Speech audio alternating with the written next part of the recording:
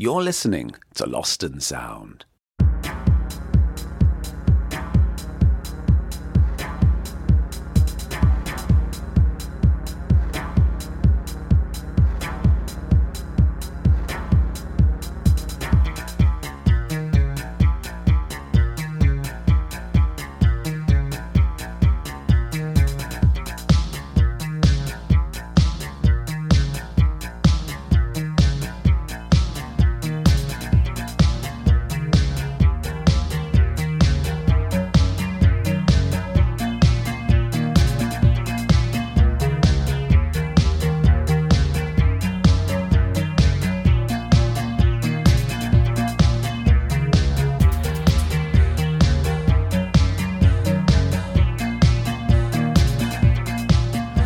My name's Paul Hanford. I'm a writer, a podcaster, and a DJ in Berlin. And I've always believed that one of the best ways we come together is through music. And through this series, we meet the innovators, the outsiders, the mavericks, the people who, when they make music, they do it utterly in their own way. Past guests have included Peaches, Chili Gonzalez, Ghost Poet, Letitia Sadier, and Thurston Moore. And each week I have a conversation with someone who I think approaches music in a fresh and exciting way. Hey, how you doing? I hope you're good. I hope you're well. Thanks so much for tuning in to Lost and Sound with me, Paul Hanford, in Berlin, bringing you conversations every week that get into the heart, hopefully, and the essence and the soul of interesting, creative, amazing people doing music that does its own thing.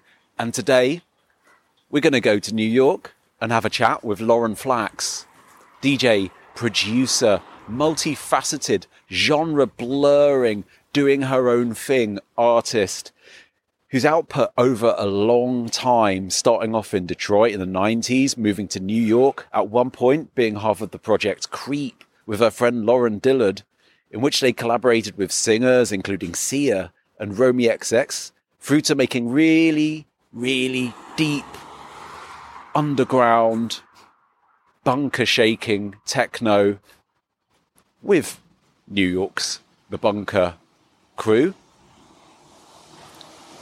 Through all of this and beyond, there's a real sense that I got from speaking with Lauren, that you're about to hear in a second, that at the heart of it, there's something just really beautiful and universal about sticking to your guns, sticking to your core beliefs, checking in with your core beliefs. And sometimes that takes a long time to sort of see people come around to where you're coming from. She had a lot of really, really interesting, grounding things to say about appreciating the moment and about mental health and about the emotional connection to music and being and getting into a good place to create. And that doesn't mean just like music or DJing or whatever, but it's just like, I don't really see like creating as being sort of limited to some sort of orthodox thing, like it's all about music or art or writing and, you know, doing it this way, going to university, getting a degree in creative writing or anything like that. It's about whatever you fucking put your heart and soul into and feel that you're expressing things through. And so I feel like listening to what you're about to hear with Lauren really, really sort of just, every now and then I have guests on the show and they say things that just really check in with myself. And this is one of those interviews. So without further ado, this is what happened when I had a chat with Lauren Flax. How are things with you at the moment? You know, taking things little by little. Right now, honestly, things are pretty good. You know, starting to work again, starting to travel, but honestly, taking it just literally one day at a time because everything is just so, we just don't know what's going to happen. But I'm feeling pretty in good spirits these days. And that it in itself feels like $1 million. I mean, a lot of people I've spoken to since the beginning of the pandemic, particularly DJs, have sort of said that they didn't notice how much that they needed to have a break until, I mean, obviously the pandemic's on so many different levels, but for one thing, having a break, and what you're saying just then, sort of starting up again. Did you enjoy? Was there something that you got out of the experience of being forced to slow down? I mean, 100%. I basically wouldn't have chosen this break, but I didn't know how much I actually did need it. And like, I don't think any of us will ever have the time to like just work on ourselves like we have during this time when you're forced to stay home. Some of us have forced to be alone for months at a time. For me, I think I was alone for almost 9 months. Yeah. So, it forced me to go in, and I feel like the amount of healing that I got in the last year and a half is really, I mean, it's unbelievable.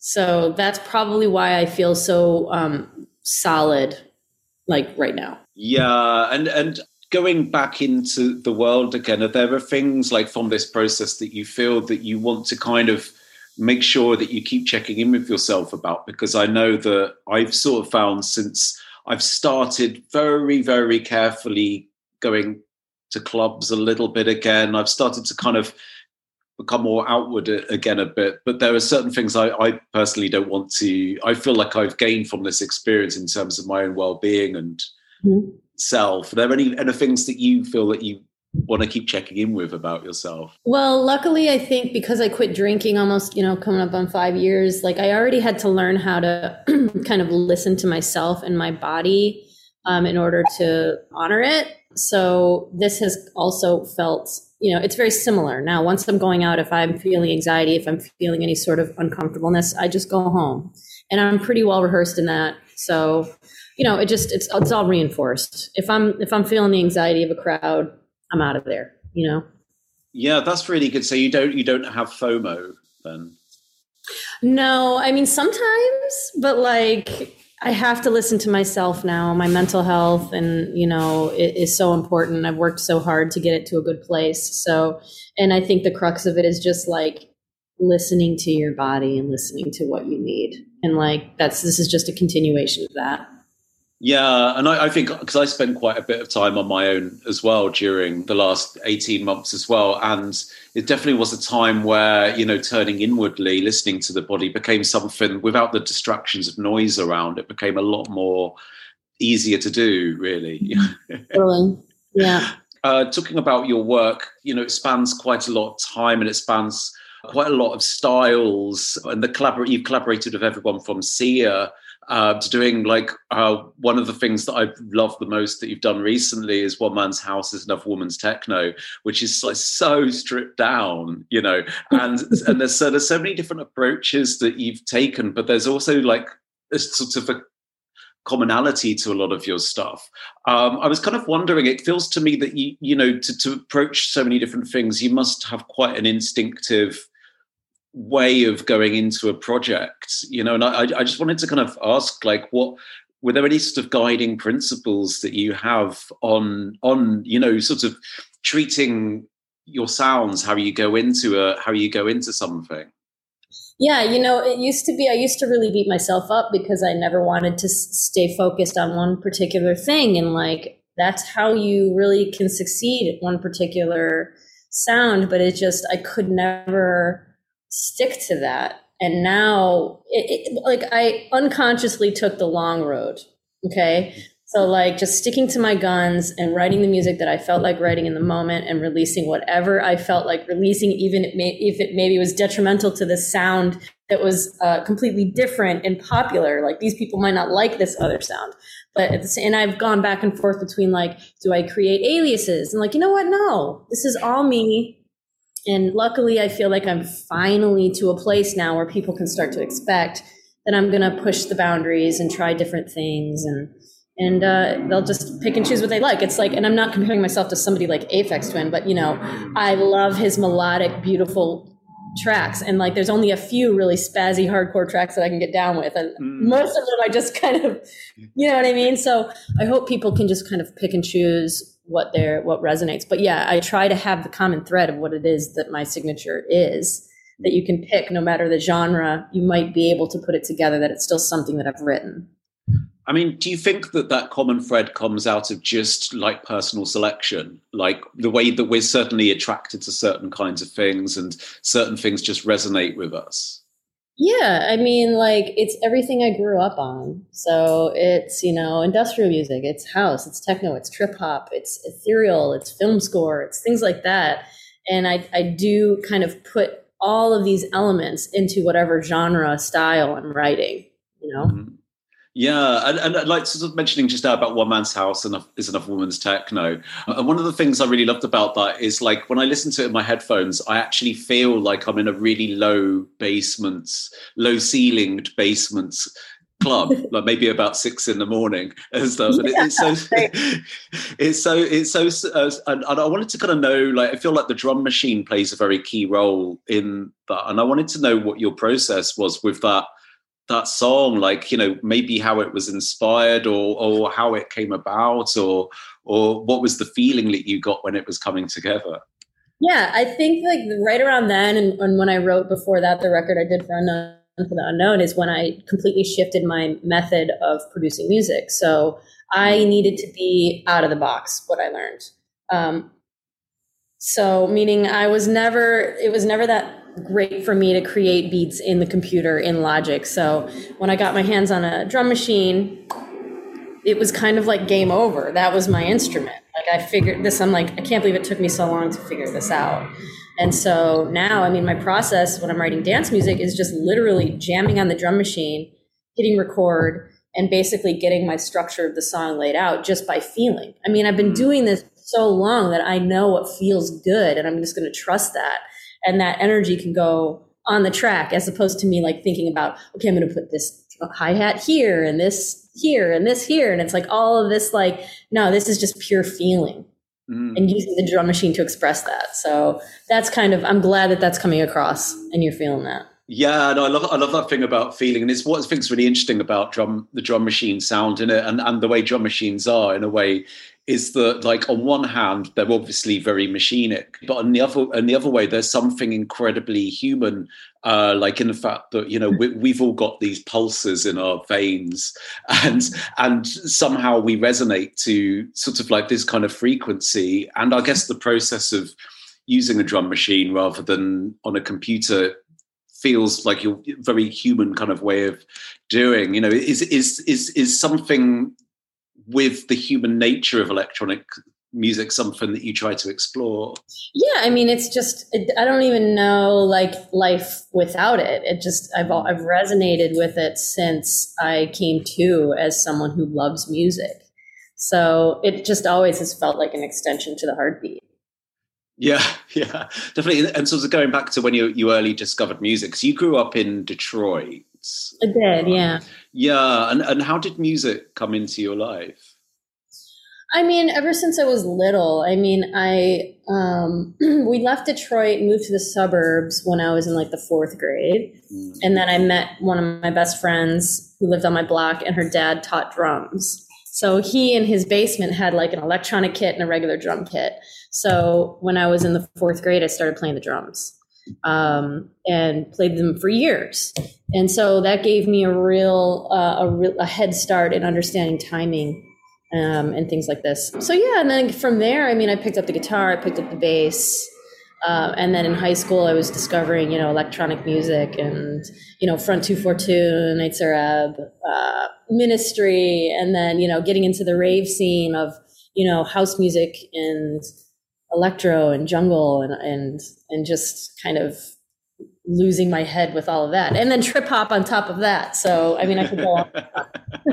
Yeah, and like, because I think I definitely had very sort of early pre-rave kind of formative experiences, like with things like Ministry as well. There was a lot of other things, and I think I read somewhere as well that you had a kind of connection with a radio show that was kind of playing things like sort of Slow Dive as well, and Exactly. Ride and stuff. And it feels like in the last few years, like people have kind of come round to kind of making connections between the kind of sonicness of that music and techno in a way as well. Yeah, for sure. Absolutely. Played a huge role, I think, for a lot of people in Detroit. You know, a lot of my friends on the Bunker, Servito, I know he was obsessed with that show too. And he's obsessed with all the same bands from the 90s that I am. So it's, you know, it's essential for us fundamentally. Yeah. And like, because when you're growing up in Detroit as well, because obviously Detroit's got such a music history and such a music history that's kind of connected with social history as well. Did you feel this, you know, I mean, because I guess like there's different eras of Detroit music that people talk about, but from the place that you kind of came into discovering things, did you feel the echoes of any of this around you? For me, it was about finding my own community of like queer people. Because when I was in high school, no one was out. I certainly wasn't. I was closeted. So for me, that was me finding my home in a community that accepted me. So I didn't think about it kind of, you know, when you're in it, you don't think about how special something is until you're like way beyond it. So I look back to the Detroit time and think about how incredible of an era that was and how lucky I am that created the sound palette that I create all of my music from.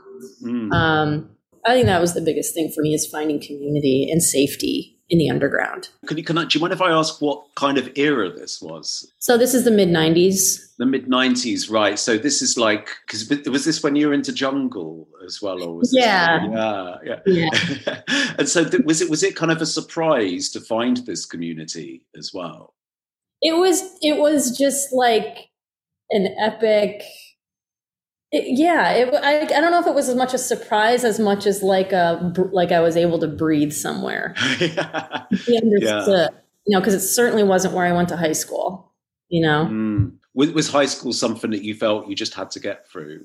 Yeah, I wasn't super, you know, I was very much into sports. I mean, I thought I was going to be playing basketball professionally. Like I was really going for it. I made like the Junior Olympics, and then I discovered the rave, and I'm like, I choose the rave. What do you exercise still, don't you? You know. Yeah, I do. But I'm definitely not as good at basketball as I used to be. So. No. Yeah. And from rave and jungle, how did you get into actually going from being at raves to performing? You know, I kind of fought it for a while because all my friends were DJing.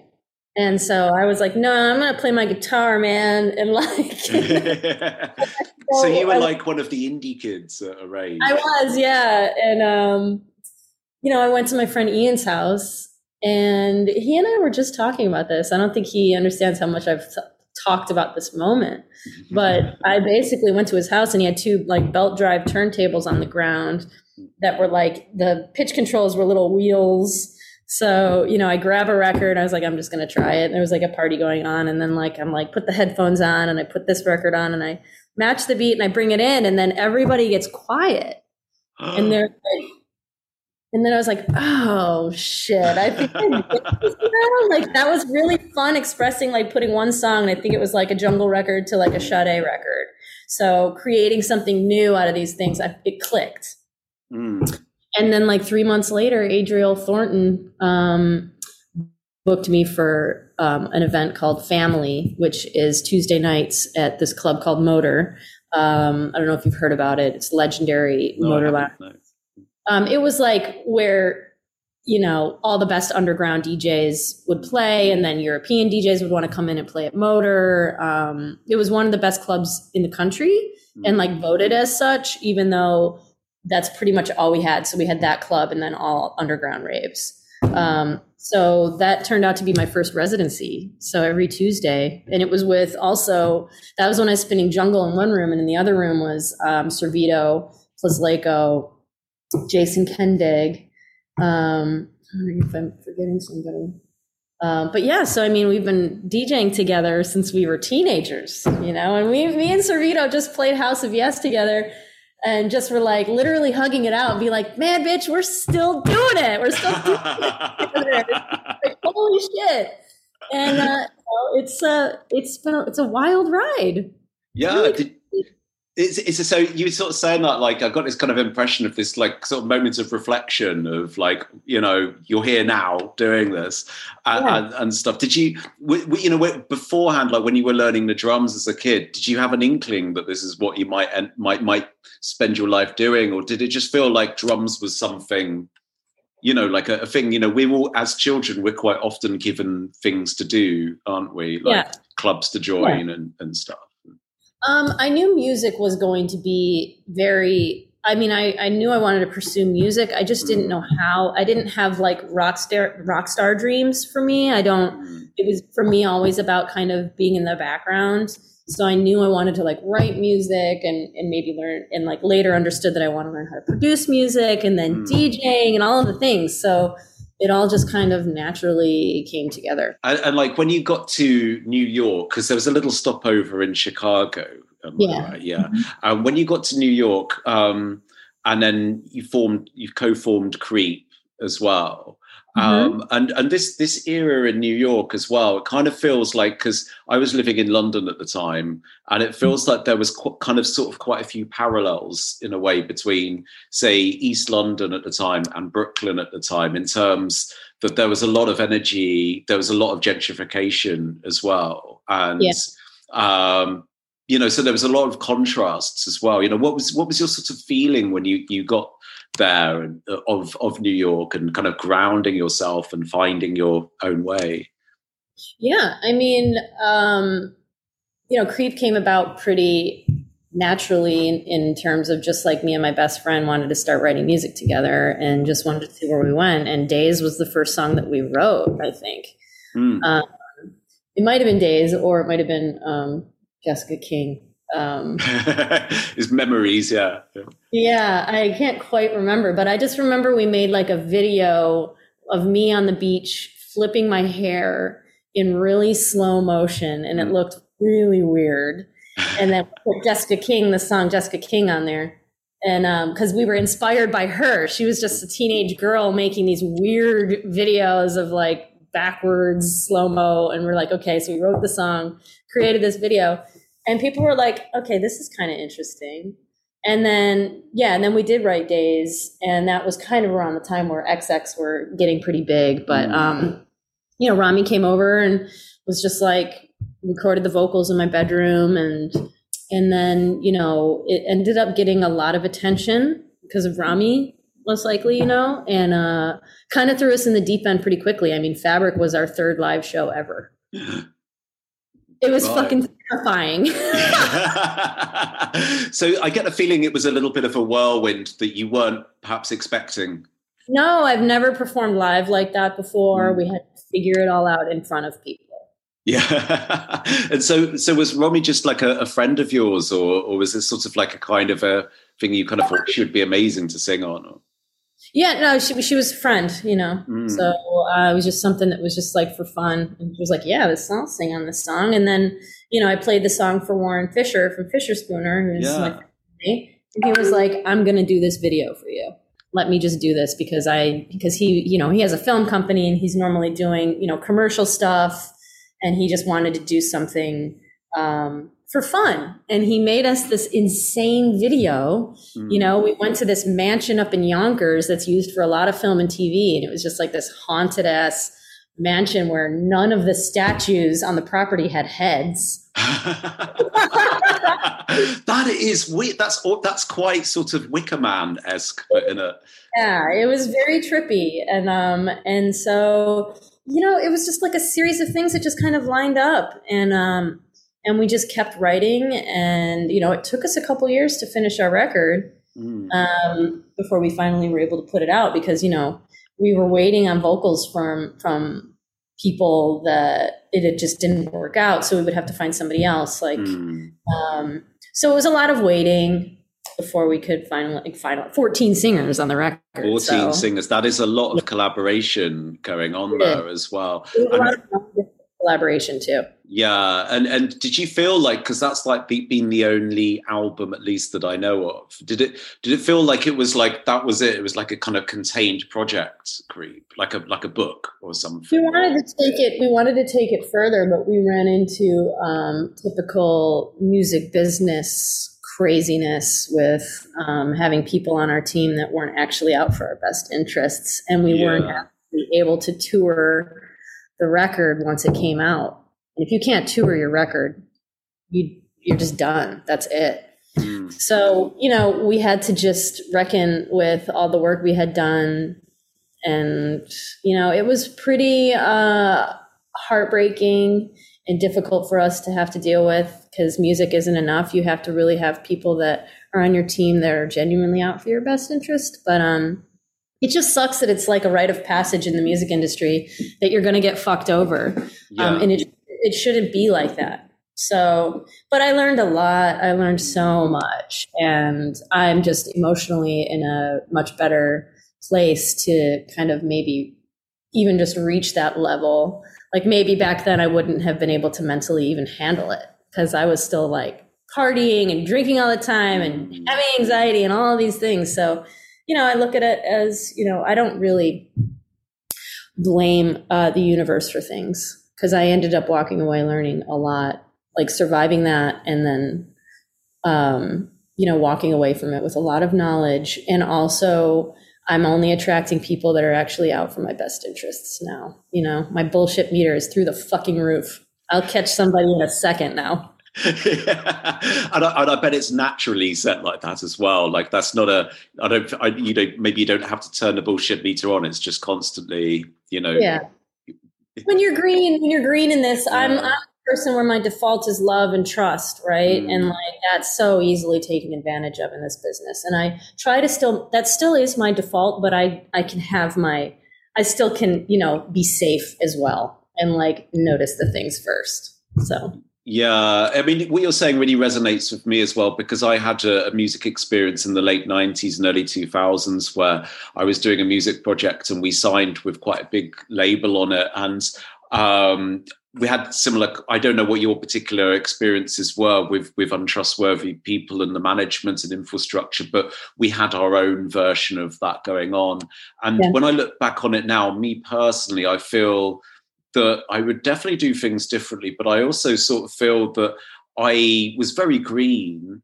And I think part of that thing that I wouldn't do now is just to not party all the time and notice things. I kind of just presumed that things were just going on automatically for my best interests or the music's best interests. And you look now, and although like I wouldn't say like my project was completely fucked over, and a lot of it was down to us not noticing things that now I would notice that would have like maybe stopped 2 years of rot coming in, it's interesting, isn't it?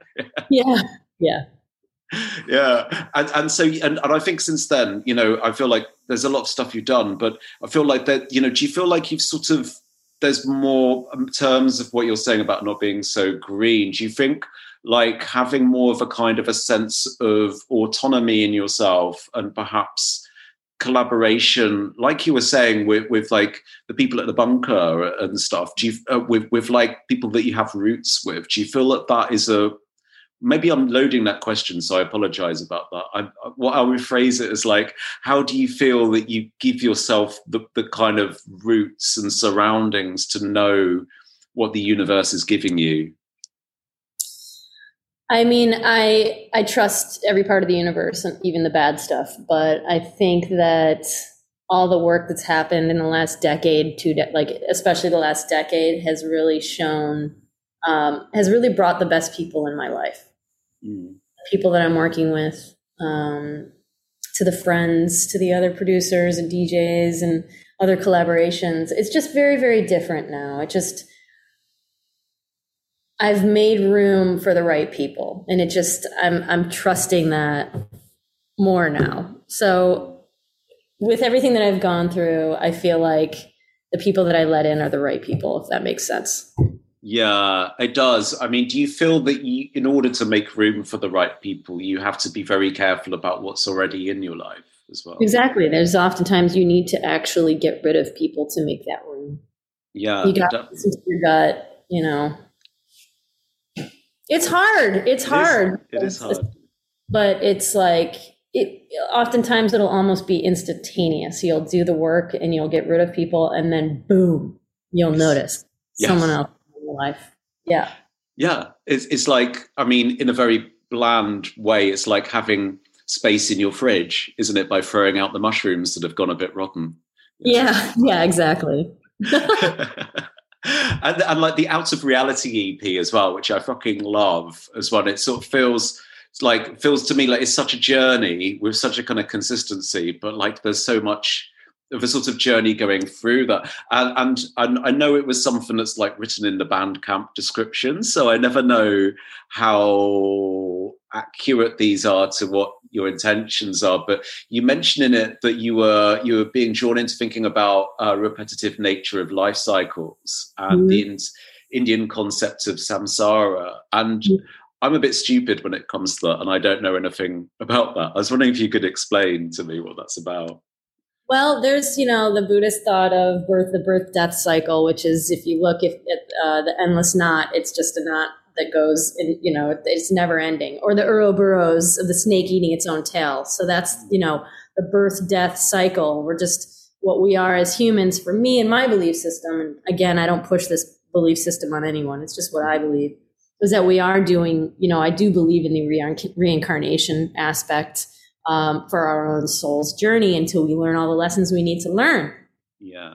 So when I wrote that particular song of the Endless Knot, I felt particularly trapped on planet Earth because there's so much darkness, and I just can't believe the depths of darkness that we're here on this earth. And I was in a particularly dark moment of being like, I don't want to be stuck here. Yeah. But, I don't necessarily feel that I'm stuck here. I think, just in that moment, that's how I was channeling that energy of what I was feeling. And did you feel like in channeling that energy, it gave you some kind of elevation out of that thought or like a release from being stuck in that situation? Eventually, yeah, I came back to my core beliefs, and, I believe we're here for a purpose. And, there's just going to be those moments where the world is very dark, but it's not always dark. And it helps me remember to be in the moment more, especially when things are feeling good, because nothing is permanent. The sadness doesn't last. The happiness doesn't last. It's always changing and moving. So it has helped me appreciate the moment more, I think.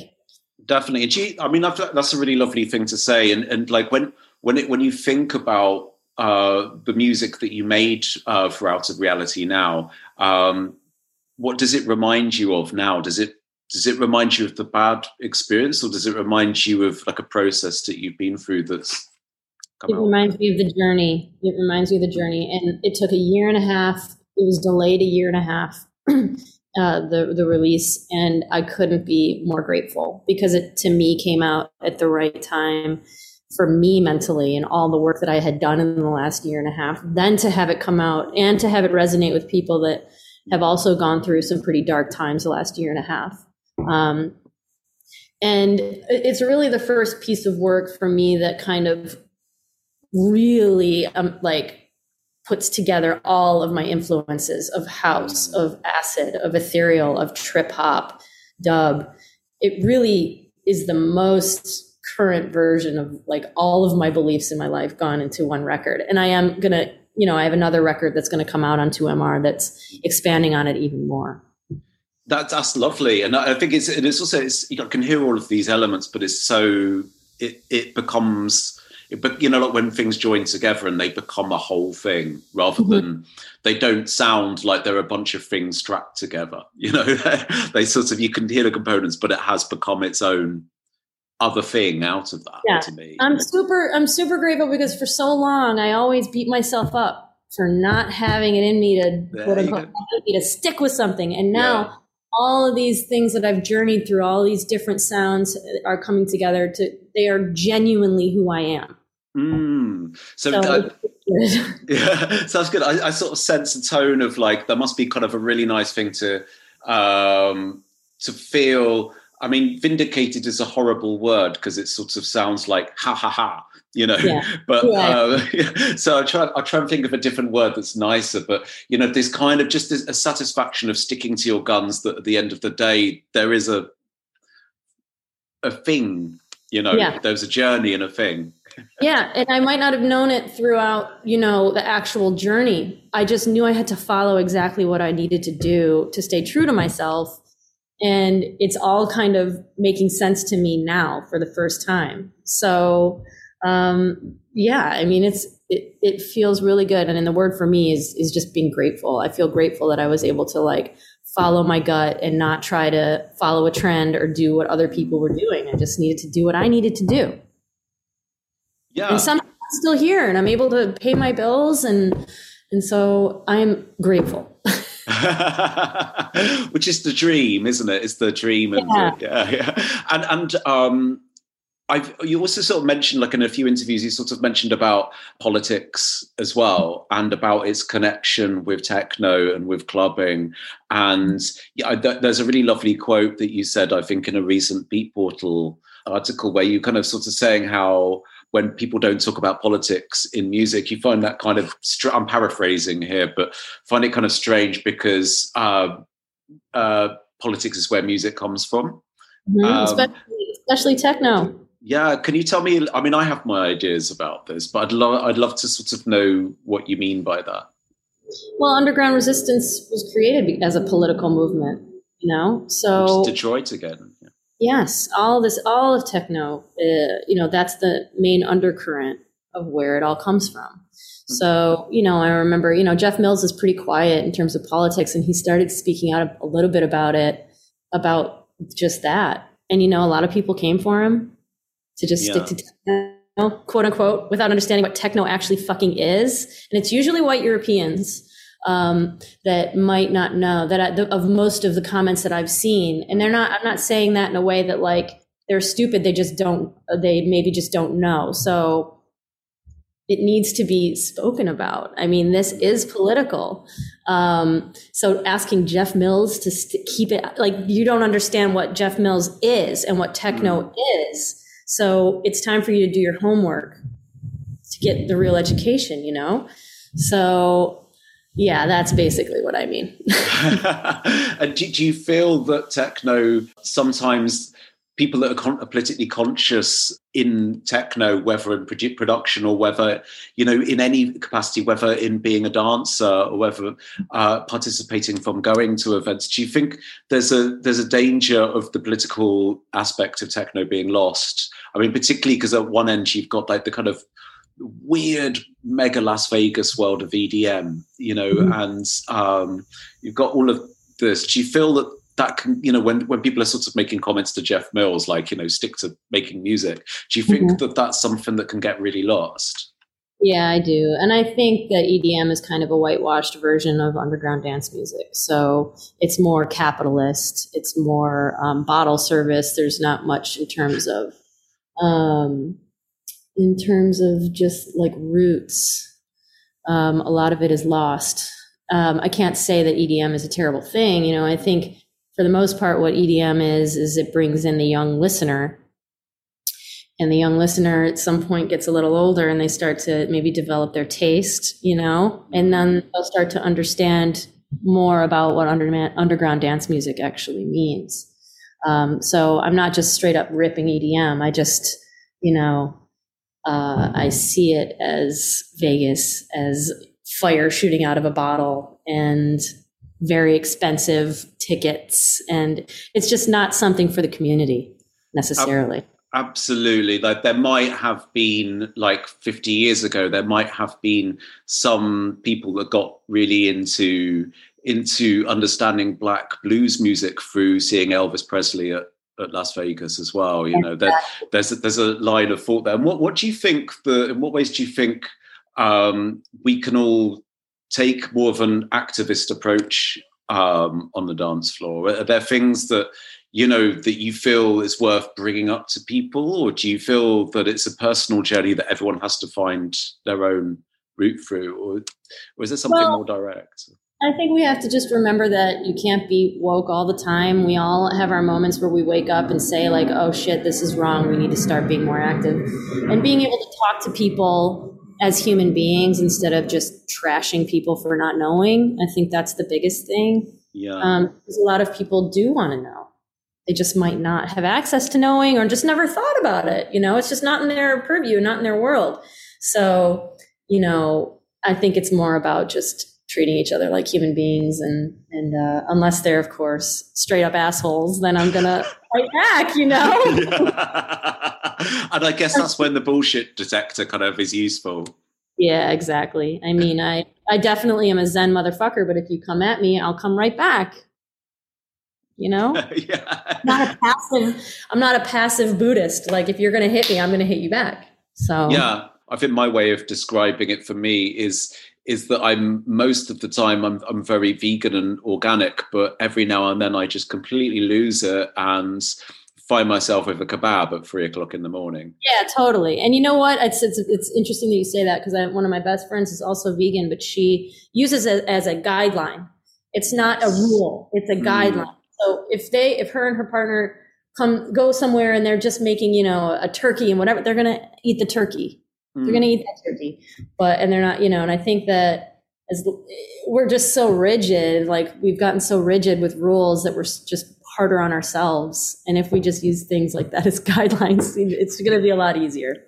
No, totally. I think that's a really beautiful way of describing it. Yeah. Cause I definitely feel that, I used to beat myself up if I kind of the day after I'd had a bit of something that I consider naughty food-wise. And I mean that in kind of social behavior as well, perhaps as well. But now it's more just, it's to sort of reflect on, really, and to sort of just, I think lockdown has also taught everyone that we're all just humans and we do have these borders around us,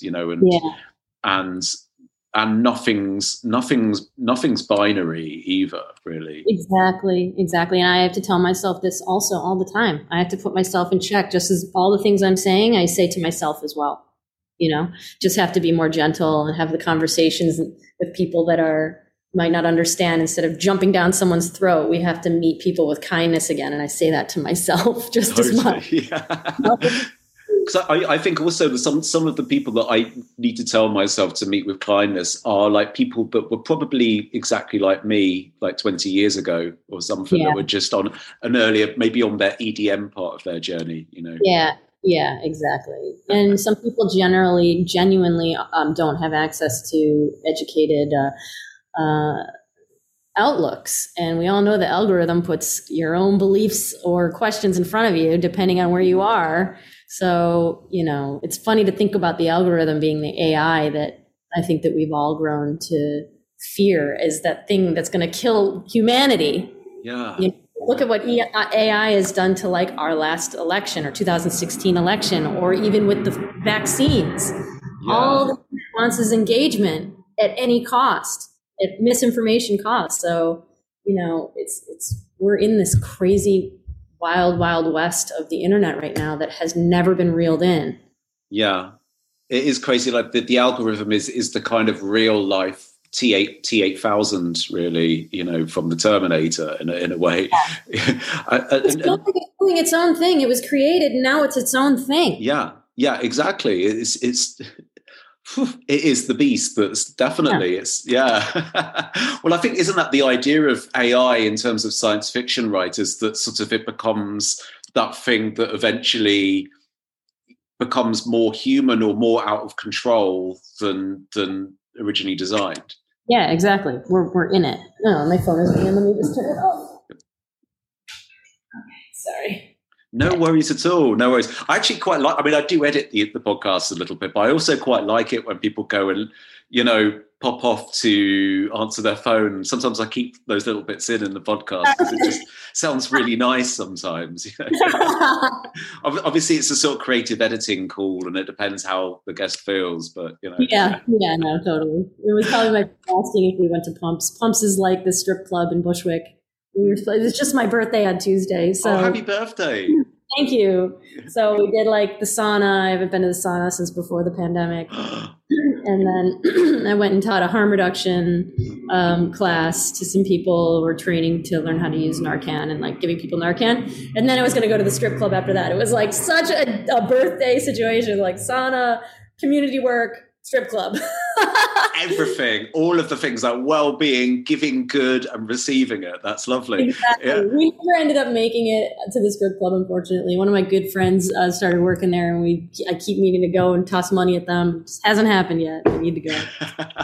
I mean, it's so weird you said it, because my guest that I just put up this week, that I interviewed last week, it was his birthday on Tuesday as well, just gone. Oh. Yeah, so weird.